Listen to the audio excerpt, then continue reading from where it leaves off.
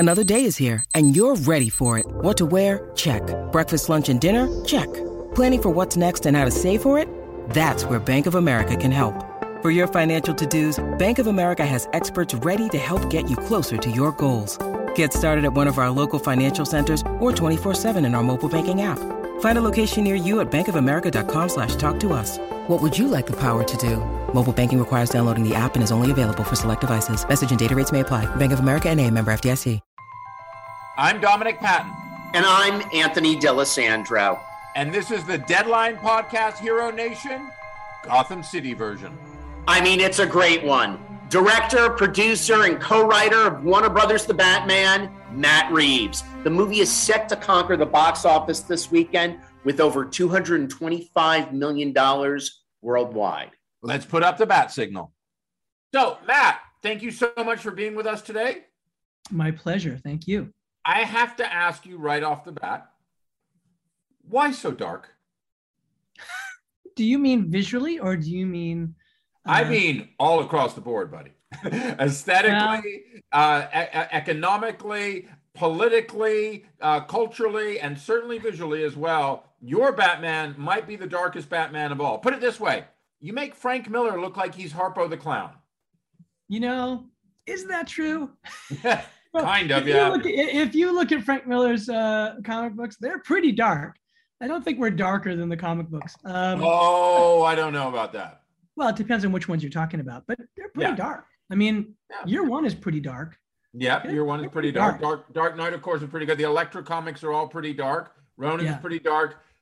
Your movie is very dark. And let's talk about that. Why did you decide that was... It has to do with the emotional stakes of things. I mean, a Batman...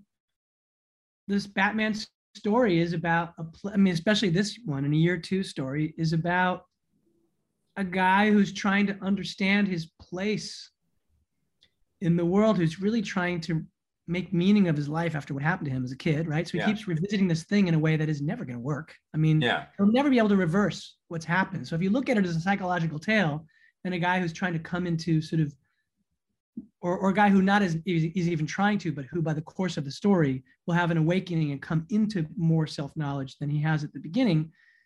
The stakes of it all is about his frustration that this place is not any better despite the mission that he's compelling himself on. And so Gotham, where everything's fine, I don't know what that story is. It's called drama. I don't know. Yeah. That's why it is. What I loved was, it wasn't that typical, the Joker or some descendant of the Joker killed Bruce Wayne's parents. I'm not going to reveal it, but there is some lore that we learn about Bruce Wayne, which is about how he might be part of all is not shiny happy people with the Wayne Foundation, to put it right. Well, it's about how he might be part of the greater bad system, for lack of better words. But go ahead. What I was going to say is he as everybody is part of a system.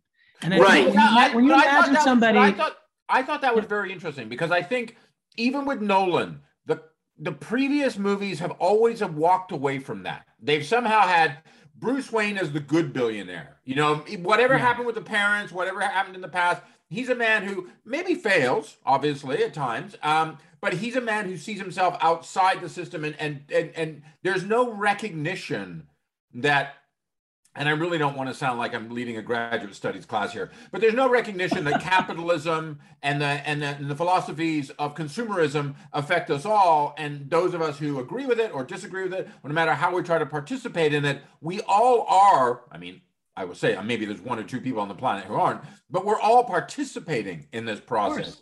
And I thought that one of the things I loved, and Hero Nation fans might find this completely boring, and for that I say, pause. I loved how mature the movie was. And do you know what I mean by that? Like, I tried to take it seriously as I wanted to take it seriously from a psychological standpoint and a kind of, I don't know. The thing about it is, to me, the idea of him having this event happen to him, if you look at it from a psychological standpoint, it happened to him when he was 10.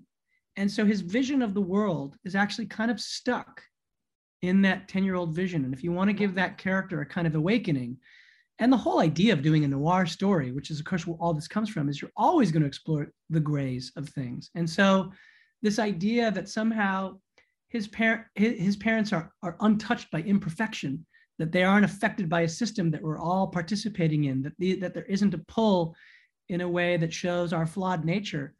There's not much drama if that's the case for me. Otherwise, everything becomes external. You got the good guys and the bad guys, and that's not very interesting. And I don't think that even the other Batman movies and Batman stories are doing it in that reductive a way. Anyway, I think it's one of the things that's exciting about a Batman story is that it's a chance to put a lens on the world that we're in. Gotham is a lens of looking at our world. And I really wanted Gotham to reflect our world. And I think part of it was also in trying to have this character have an awakening and have him be in the early days. I wanted him to not even really be aware of the safety net that he'd been born with. So that the conditions under which he was living, this whole story would force him to confront the imperfection of the world and say, it's a very kind of this idea that somehow you can master yourself and change everything by becoming the Batman. It's a very reductive idea. It's going to be a struggle. And I was interested in looking at the struggle in a way that people watching the movie could say, hey, this is obvious. It's a fictitious city. It doesn't exist. It's this mythic place, but actually it seems to exist in our world. I wanted it to feel like that. The details he learns about his father, though, did that come from the comic book, or did you come up with that? Because I thought that was great. That was like, I'd never seen that in any of the Batman movies before. Well, what I wanted to do was I wanted to do a story that, while it was a detective story, because that was one thing I felt hadn't been done in the movie to the degree that I felt. And here we are talking about the great detective, and yet never has there really been a detective movie. Well, because they've always sort of, there's always been a nod to it, but to actually plot out a story so that you're actually doing a story where you're on the trail of a serial killer and you're getting into the mindset, and then in doing that, the serial killer is leading you through a path that describes corruption that's been going on for 20 years, and you're going to learn about the corruption the way you would like in All the President's Men or in Chinatown or something. Like, first of all, that's kind of an insane thing to try and do. It's very ambitious, man. I'm like, well, why do we do that? But at the same time, I really felt like that was an exciting path to go down. But but you did that with Apes as well. I mean, that movie, it punched up, for lack of a better expression, in a philosophical manner. And so, I mean, it does seem germane to you as an artist to do that. Well, it's kind of my approach in that I guess you would say that I'm interested in the human side of things, which means in the struggle to be a human being. I mean, it's all we have. I think that only because that's the only thing I relate to.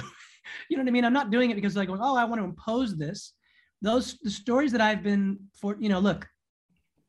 doing a genre story, I think you have to have your way in. And I felt like the Apes world and the Batman world, they were unique in terms of the kind of stories that I'd been offered, in that, I don't mean stories, I mean worlds, because they provided an opportunity to explore something about our nature.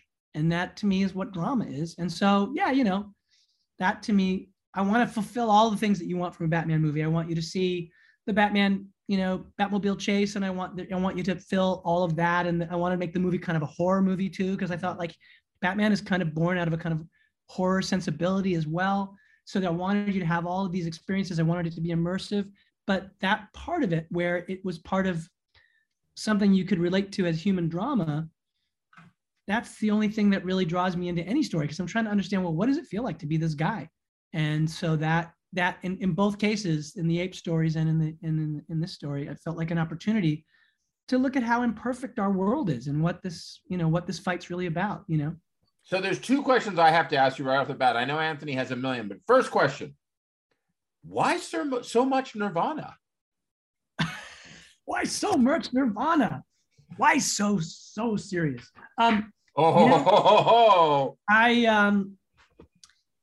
Because Nirvana was a key for me. I was writing the first act, and I listen to music when I write, and I was trying to figure out how to do another iteration of Bruce Wayne and what this tone felt like and what it must feel like to be this guy who's on this kind of compelled personal mission that really is kind of ill-fated in a certain way. I mean, the one thing about Batman is he keeps going at it, and he's certainly heroic. But at the end of the day, Gotham is never going to change. And in that way, it sure seems like the real world. And he definitely is pushing that rock up the hill every day.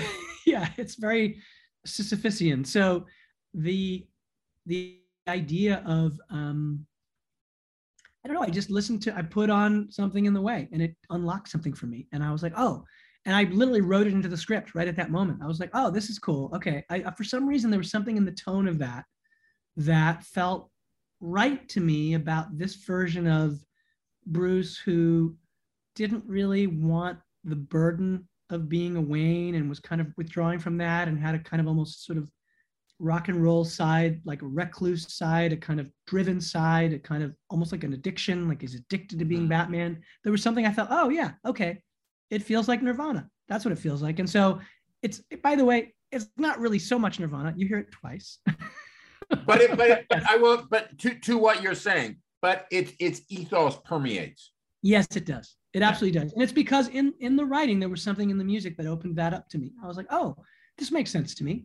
Okay, and second question, and then I swear to God, Anthony, I'll shut up. Sequel. Have you thought about it?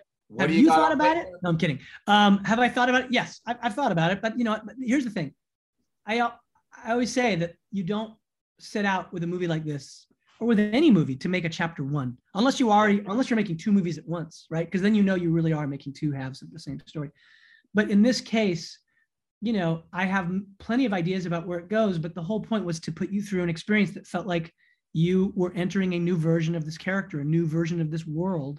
And, you know, his story is always ongoing. You can't have a Batman movie where at the end you go like, and guess what? Corruption is done. Crime is over. The world is great, because that doesn't resonate or make sense at all. Yeah. So the ways in which the story is continuing, it's not like a direct story. Like I'm saying like, okay, and the next story is X. I will now, if we get a chance to do more, I will be thinking about where the story goes. But HBO Max, the HBO Max series, there's the Penguin, is there not? Well, that does come from. It's interesting because I was talking to them about doing a show, and I had wanted to do this GCPD show, which was kind of like, to me, it was like a Prince of the City kind of story, a battle for a cop's soul, and I wanted it actually to be year one. It was actually going to be slightly a prequel to the story, so that as Batman's making an appearance, you're seeing this cop who's a corrupt cop, but also like Prince of the City, he's a human being who's kind of like, it's a battle for his soul. And the appearance of this vigilante is kind of like bringing him an awakening, and will he fail the test? And so I thought that was kind of an epic story, but they were saying like, look, we really want you to lean into the characters, because that obviously is a character that doesn't exist in the DC world. It does not.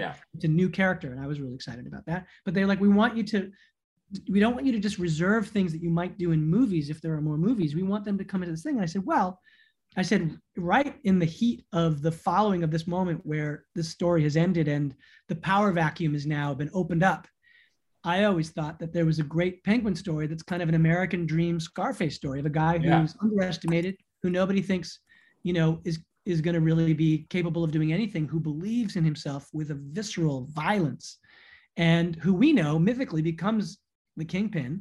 And I was like, I said, you know, it's like a Scarface story, and it's about this guy who's underestimated, and you know, it's like The Long Good Friday or something. And they were like, we'll do that show. And that's next. You know, it's so funny you call it. It's happening right now. And so Lauren LaFranc, who's a wonderful writer, she and I, you know, she's seen the movie multiple times, and we talked about, you know, where this fits into a story that may never come to be elsewhere, but we are doing this Penguin story. And she wrote a really beautiful pilot to it, and Colin is in. He's excited, and yeah, we're telling more Oz stories. We're telling Penguin stories in a different form. I mean, to me, what's exciting about streaming is that it has, you know, when you're trying to tell a movie story, you're trying to tell an event or a series of events that refer to the past and imply a future, but this is the critical thing to understand what you need to know about these characters. This is the revelation. When you're doing a long form story, it's really like a novel, and you're doing, each episode is like a chapter. And the you know, in the aggregate, in the overall, when you've told many of these stories, you then have a kind of sweep of what it is to be exploring these characters. So that kind of storytelling is very different. And I'm really excited that we're going to be going into the minutia with Colin in this way to tell this story about this character in a way that you've never seen. So that's what that is. And we are doing that. Yeah. Hello, it is Ryan, and we could all use an extra bright spot in our day, couldn't we? Just to make up for things like sitting in traffic, doing the dishes, counting your steps, all the mundane stuff. That is why I'm such a big fan of Chumba Casino. Chumba Casino has all your favorite social casino style games that you can play for free anytime, anywhere with daily bonuses. That should brighten your day a little.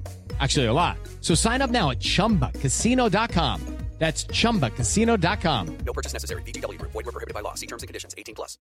Now, are you considering weaving those? Like, let's just look at this on a sheer timeline basis. You've got Batman opening now. You've got the Penguin series on HBO Max. Yes. Could they cook up again? I am just going to say, not putting a bet on anything on Vegas, but I think you're making a sequel. So will there kind of be a bridge there, or weaving in and out? It is absolutely on the table. That's part of what the concept was. I was like, okay, so my idea was that in the power vacuum, this thing begins, and then that's where this series lives. And the idea that then that could hook back into the films is an absolute possibility. But At this point, I'm not saying that that's what we're doing. Here's the thing. I want to find the next story, and I'm going to draw it from all of the things that we kind of have and all the things I'd like to do if we get to do it. And for sure, the idea of the reemergence in the Penguin in a different kind of form, where he's kind of sort of grasping at power in a kind of really violent way, is a distinct possibility. I love working with Colin. I think he's amazing. And so the idea, that's kind of when I talked to Colin in the first place about the movie in the first place. By the way, can we just stop? Yes, Colin Farrell is amazing. And he's someone who hasn't gotten enough attention for that over the years. He's done some great TV. He's done some great movies.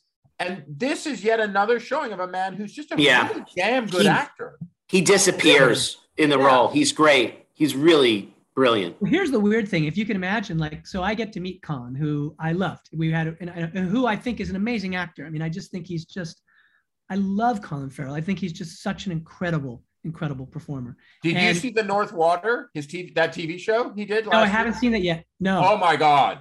My God. You have to see it. I know. I heard. And that's the thing, is that he's incredible in The North Water. Yeah, I know. The thing is, he is incredible. He's an amazing artist. He's wonderful. And, when we first started talking about it, we met in this hotel room in London, and he was like, okay, so, because he loved the world of the film, and he loved the world so much, and he said, but the Penguin, why me for the Penguin? And I was like, well, because I see you. And it's funny, because we transformed him in ways I never originally intended. And actually he had put on weight for the role you're talking about, and I was like, oh, you kind of have some heft to you. And then I was thinking of the Telltale version of the character, which kind of looks like Colin, and I was like, oh, we kind of mess up his nose, and that'll be, but we ended up going on this journey with Mike Marino, where he transformed him in this remarkable way that we were both blown away about.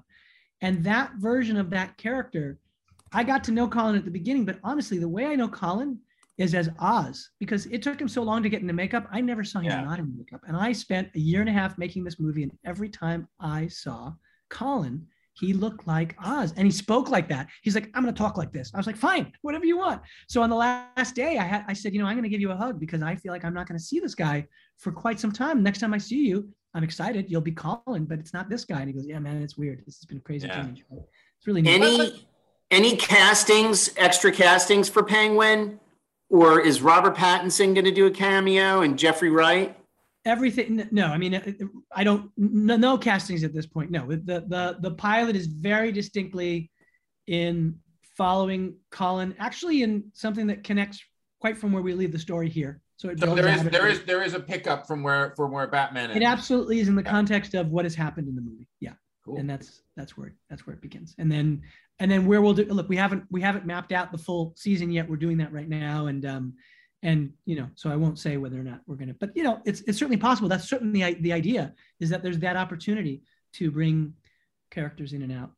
Everyone's talking about how you guys are gonna save box office, the huge numbers they expect for this weekend. And I know that must be a lot of pressure upon a filmmaker, as always. So I want to ask you about something kind of related to the business, but not related to the business, which is one of the things we've seen over the past 18 months during the pandemic, especially over at Warner Media, was this move from taking movies out of the cinemas or into streaming or creating a hybrid role model, et cetera, et cetera. Yeah. Batman is a movie for the big screen. It's Sure. that type of movie in the details. But what is your feeling about that? I mean, how do you, because you are weaving into both worlds, because the HBO Max TV series plays a role within that. Where do you see the streaming cinema dynamic and where do you see it going? Well, I mean, I have the answers. I know. I have no clue. What I do know is that the big screen experience is so sacred to me, and I don't want it to go away. And the movie absolutely was made to be immersive and subjective and point of view driven, and from the visuals to the sounds to the imagery itself of what it is to be in this space, in this world. That experience is just not the same on streaming. It's really something that this idea of the communal, here's the thing, I feel like the world is getting so siloed. And the one thing that movies always meant when I was young was it was a communal experience where people came together to sort of, in a way that felt almost religious. You go into a dark space and you all together sort of submit to this experience and you all share it. And this idea of everything being, like I get worried about social media and the algorithm and people living in their silos and the algorithm driving you to what you're inflamed by and what's going to get your passions up, so that people have different versions of the world that exist. They don't see each other anymore. And one of the things that brought us together was the sort of myths and the stories that we shared together on the big screen. And so I don't want to lose that. I think that is a powerful, meaningful way for us to connect through stories. It's just, to me, that's one of the ways, that's what movies were meant to do. But that being said, I also love long form. I love what streaming is. And I also feel like, well, maybe streaming also gets, one of the things that's happened over the course of, my growing up and my sort of just evolution as a filmmaker, is that the industry and what is on the big screen is now so much more narrow than it ever was. And there was a period of time where you thought, oh my gosh, the idea of they used to make dramas. I used to think I was going to make dramas, and the thing is that in the streaming space, there is the opportunity. People do get into, I remember when Succession came out and, my family had the flu and they were like, go into the bedroom. And I basically, in a day and a half, watched the entire season and I just couldn't stop. And I was like, that experience, I loved it. It was so great. So I think that would be a great cameo for the Penguin series, is to have Logan Roy show up. One big corporation, my friend. I don't Warner think Discovery, whatever I it's think, called. I think Oz would have a hard time with Logan. Telling Oz, oh my God, Oz we're would gonna go beast mode. That would be rough. That would be rough for Oz because Logan is tough. But he could become a mentor. He could. Matt, did Warner Brothers offer you ever the option to say, hey, we could take this theatrical day and date on HBO Max? No. No, in fact, they called me because look, the movie, I've been making this movie since 2017. That's when I signed on. That's how it took a long time to write. Then we had the pandemic and I was supposed to be there for a period of time. It was a year and a half instead. It was crazy. And so it was always engineered as a big screen experience. That's sort of the point. You're doing a Batman movie, right? And so when the pandemic hit and they decided they would take their slate for 1 year and do that, I also at the same time got a phone call that said, hey, listen, just to let you know, that's not what we're planning to do for 2022, but we're going to play it by ear. We just don't know.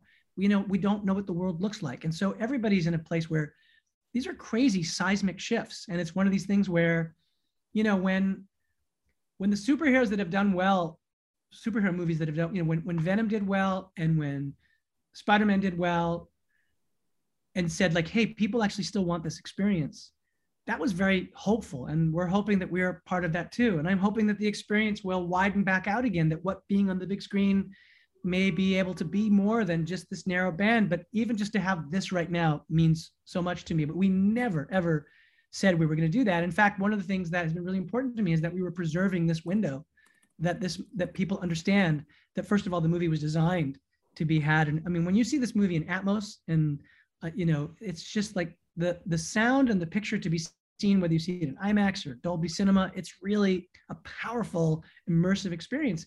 And it's not going to be the same. It'll be what it is on streaming. I think it'll be a really good experience, but it's not the same. And So- also, by the way, to see it with an audience. I mean, that was the thing. When we were testing the movie, it was the first time I was in the room with an audience for years, like it was since the pandemic had begun. And when the Batmobile chase hit and the crowd erupted into applause when he was doing the wingsuiting thing and he hit the ground and it really takes it hard and the crowd erupts into applause and people are laughing at moments and you're going like, oh yeah, that's right. Going to the movies with a group of people, this experience, it's really something that I feel very fortunate that we get to have, because so many movies now don't have this experience, and we will on this. And so I hope it goes well.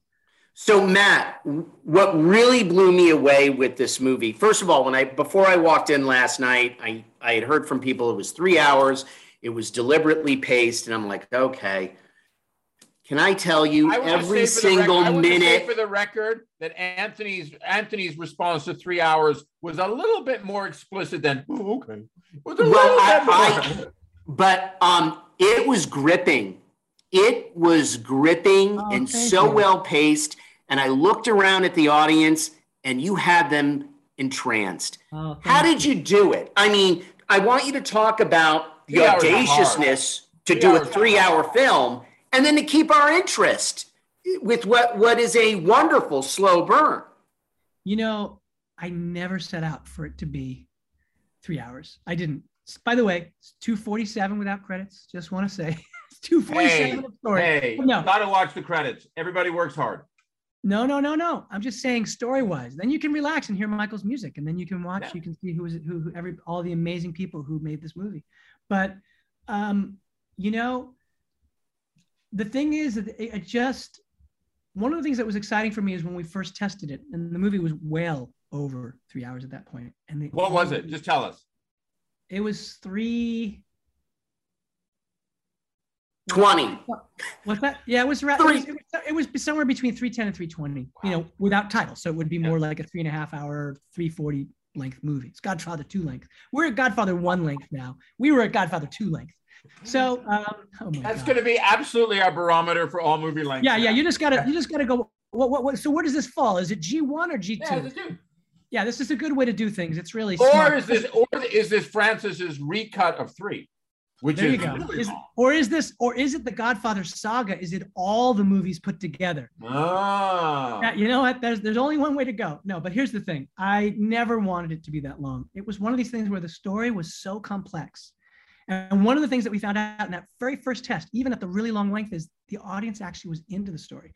They like this character being the world's greatest detective, and they like the idea of being in on this thriller story. So everything that we did from that point forward was to refine and clarify and lock down on how to make that story as gripping, as clear as possible, even though the story, like any noir, is kind of like, there's a while you're going like, wait, what's this? And who are you talking about? What's going on? Like, that's the kind of thing. But I felt that way. Like, I feel that way about All the President's Men, right? You're like going like, obviously the story, but as you're seeing the pieces, it's just so gripping to get this all dribbled out to you in this way, going like, oh, wait, how does it catch this? And we just thought if we could create that kind of a slow burn, and that everything from that point forward, once we knew that an audience would go with this, which by the way, is too late in the process. What if they had said, nah, that would have been a real problem. But actually to that, what do you do as a filmmaker? Because obviously, I mean, you've done focus grouping and tests with people before, with audiences before, with apes and other ones.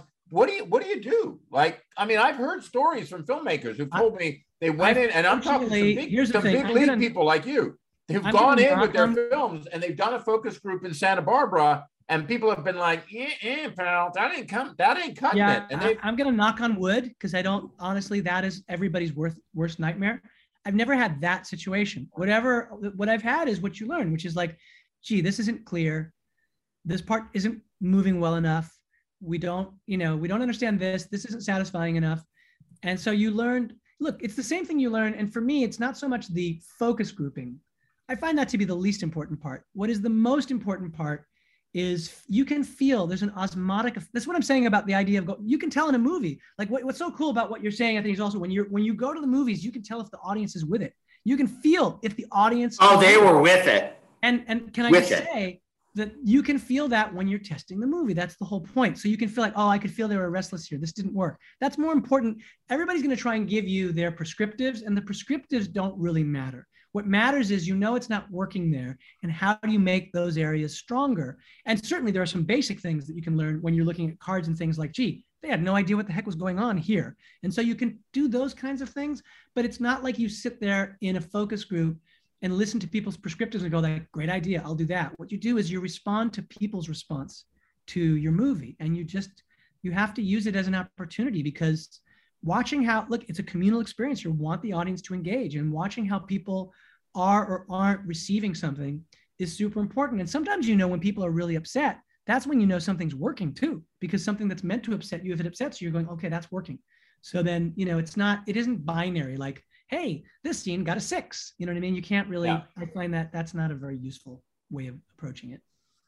Matt, we really, really appreciate you being with us today. I mean, the film is going to be, it's a landmark in the Batman canon already. And that's a pretty big deal, my friend. And I know that you know that. I want to ask you as a last question. Batman is one of the great narratives of our time. It encompasses so much. There's the Freudian angle, there's the dystopian angle, there's the urban decay angle, there's the vigilante angle, there's the political angle that plays into it, et cetera, et cetera. Yes. For you, what was the thing that most scared you about taking on this responsibility of a new Batman? I think the history of Batman. I mean, the thing is that it's an interesting thing. When I started writing, what happens is whenever you're doing any particular part of the process, you start fixating on certain things. So like sometimes when I'm in the editing process, I notice cuts all the time. I go, oh, that was a good cut. Oh, interesting. Oh, no, I don't like that cut. And you start thinking of that. When I was writing this movie, and in the stages where it was like right in the beginning, where you're just collecting all the ideas, you're trying to figure out what it should be about. I would walk down the street and I would see how many people, just never noticed it before, were wearing Batman t-shirts, Batman sweatshirts, Batman baseball caps, babies with Batman onesies. And that was terrifying, because I thought, wow, everybody has a version already near and dear to their hearts. And it's not going to be my version, because my version is going to be what we're going to do. And you can't be everyone's version. That's not how it works. And then to know that not only that, but you were entering into a lineage of films which are beloved and in which great films have been made, that is daunting as hell. So that was the scariest thing, was to know, okay, how can you do something that feels like it warrants doing it again? And how can you do something that can be definitive and distinctive in its own way? You don't try and compete with the other films, because they are the other films. I love the other films. So then the thing is, okay, so what can I do that has something new to say about this character who's been around for over 80 years? And I think it's one of the sort of real testament to the power of this character as an enduring pop myth, that, as when you list all of those facets of the character and of the world that are so interesting, it's why this is a good story, because it lends itself to exploration in all these different ways. And so a sort of great mythic story allows you to revisit it from many different angles and find personal ways find ways to make it relevant to the time in which it's made. And, Batman is a really special one in terms of that kind of thing. So, yeah. Well, this has been a really special interview for us on Hero Nation, Matt. We definitely want you to come back when the Penguin series hits HBO Max. Cool. And when the sequel hits the big screen. All right. One more quick thing. Actually, I just thought of this. Yeah. Are there any plans for any more small screen or streaming spinoffs or variations? Yeah. I mean, they're all in planning stages. Yes. Yes, there are. Wow. I hope that some of them are feline orientated. Well, only time will tell. Only time will tell. Thank you very much. Thank you very much, Matt Reeves. I appreciate it. Thank you, guys. Well, that was just great with Matt. And thank you so much. I'm sure tons of you are going to go see the movie this weekend. We'd love to know what you think. And thank you so much for listening to this episode of the Deadline Podcast, Hero Nation. Make sure you subscribe to us on Apple Podcasts or Spotify so you never miss a single Bat episode, my friends. Don't forget, you can find all of our breaking news coverage of TV, film, business, and everything impacting our industry at Deadline.com. And be around this weekend, because I'm sure Anthony's going to be busting out with some big numbers for the Batman. You're going to want to track this with our box office coverage. Until then, take care.